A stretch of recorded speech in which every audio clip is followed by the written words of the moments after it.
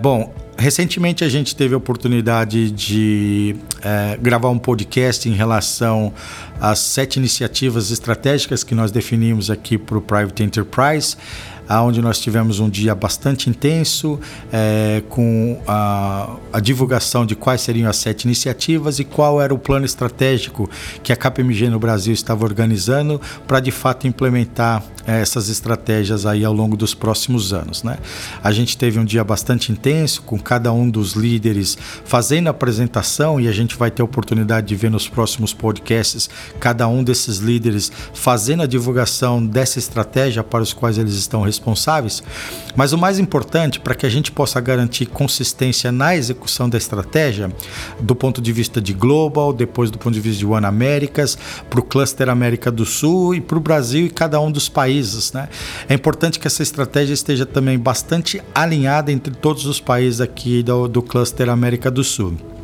E para isso, recentemente nós tivemos uma outra reunião com os líderes de enterprise aqui da América do Sul, onde a gente pôde ter um debate bastante produtivo sobre essas estratégias e como que a gente deveria trabalhar juntos para a gente executar essa estratégia, né? Trabalhando juntos nós somos mais fortes, trabalhando juntos nós temos mais consistência na execução, trabalhando juntos nós podemos trocar experiências de melhores práticas em cada um dos países, para que aí sim a gente se reúna de tempos em tempos para essa troca de experiência e a gente garantir que o que a gente está planejando desde o Global esteja efetivamente sendo executado em cada um dos países aqui na América do Sul, né?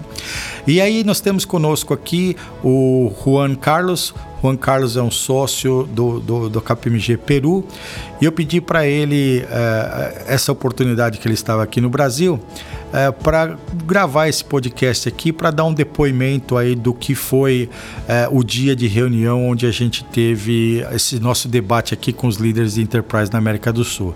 Então, primeiramente, muito obrigado, Juan Carlos, pela sua disponibilidade. Obviamente o Juan Carlos vai responder em espanhol. Eu não me atrevi a fazer as perguntas em espanhol porque o meu espanhol é muito ruim. Então nós combinamos que eu falaria em português e ele responderia em espanhol. Então, primeiro, obrigado aí pela sua disponibilidade, né? Se você puder eventualmente se apresentar, Juan Carlos, e contar um pouquinho dessa jornada de Enterprise no Peru, o que vocês estão planejando executar, o que vocês estão planejando fazer e a importância aí de termos tido a reunião para debate aí da estratégia e para que possamos executar aí nos próximos anos. Sí, ante todo, muchas gracias, Sebastián, por la invitación al podcast y por organizar la reunión de ayer con todos los líderes de Enterprise de la región. La verdad es que ha sido una reunión bastante productiva y para los países que conformamos el clúster en Sudamérica, es muy importante que una iniciativa como Enterprise se trabaje de manera coordinada, ¿no?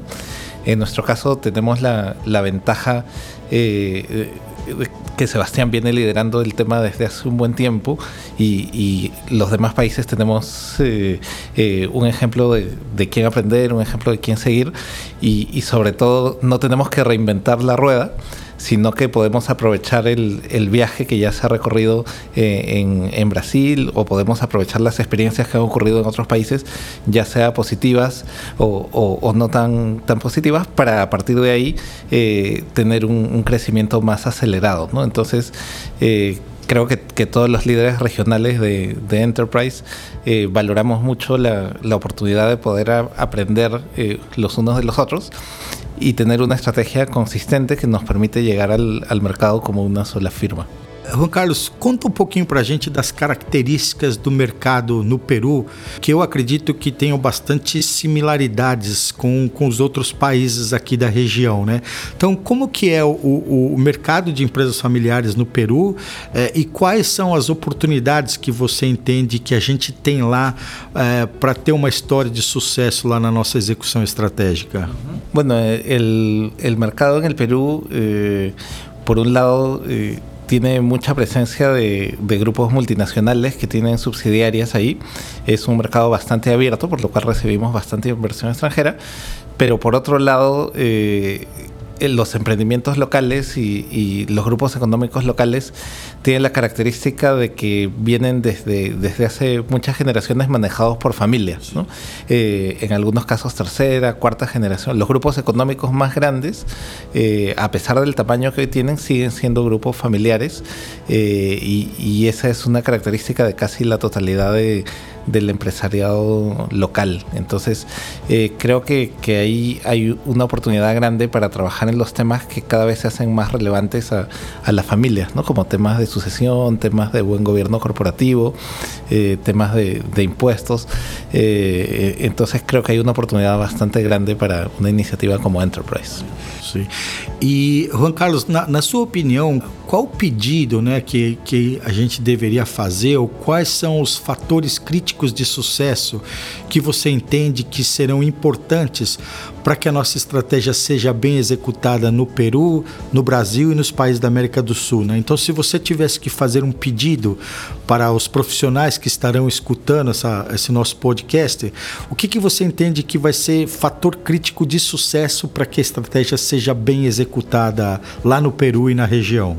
Bueno, el primer pedido es creer en la iniciativa, creer en el proyecto, y efectivamente ver que la oportunidad de crecimiento que nos da es bastante importante.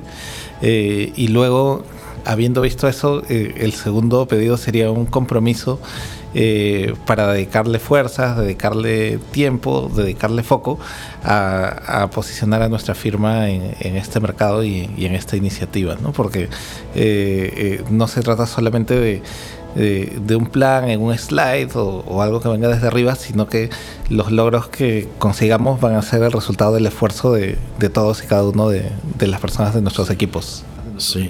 E eu concordo integralmente, Juan Carlos, porque lidar com empresas familiares tem uma dinâmica diferente do que lidar com grandes corporações, com empresas multinacionais. É uma cultura diferente, é uma linguagem diferente, é uma forma de abordagem diferente e que talvez assim demande mais tempo até o momento em que você consiga construir uma relação de confiança com as empresas familiares até o ponto de gerar a demanda, né? Então, eu concordo integralmente com você que acho que o pedido para o grupo aqui é que a gente tenha o engajamento, que a gente entenda as questões e a cultura e a linguagem de família, que é uma jornada talvez um pouco mais longa, né, do que lidar com uma empresa multinacional, mas que eu acho que por outro lado nos traz a oportunidade de que uma vez que a gente conquiste a confiança das empresas familiares, né, e agora das famílias empresárias, a gente de fato tem a possibilidade de estar com eles por muito mais tempo, porque eles não precisam ter rotação de auditores, eles não têm a obrigatoriedade, certo, de trocar os seus provedores de serviços, e acho que uma vez que você conquista a confiança, você tem a oportunidade de servi-los, como eu disse no outro podcast, como a gente tem falado, tanto nas questões de família, como nas questões dos negócios da família e nas questões da propriedade, né, nas questões do patrimônio, né? Claro que sí. Por un lado, creo que demanda de todos nosotros un proceso de aprendizaje, de poder tratar estos nuevos temas y lidiar con asuntos que antes en nuestra vida más corporativa no habíamos visto. Pero por otro lado nos da la oportunidad también que antes no era tan frecuente, de poder forjar una relación también con los accionistas de los negocios, con los propietarios, lo cual creo que también va a ser bastante satisfactorio. É isso aí, Juan Carlos. Estamos juntos nessa jornada. Conte com todo o nosso apoio. Muito obrigado pela sua participação, pela sua vinda aqui até o Brasil para que a gente pudesse ter a reunião que nós tivemos, muito proveitosa. E estamos juntos. Vamos executar a estratégia junto. Muito obrigado. Muitas gracias. Gracias.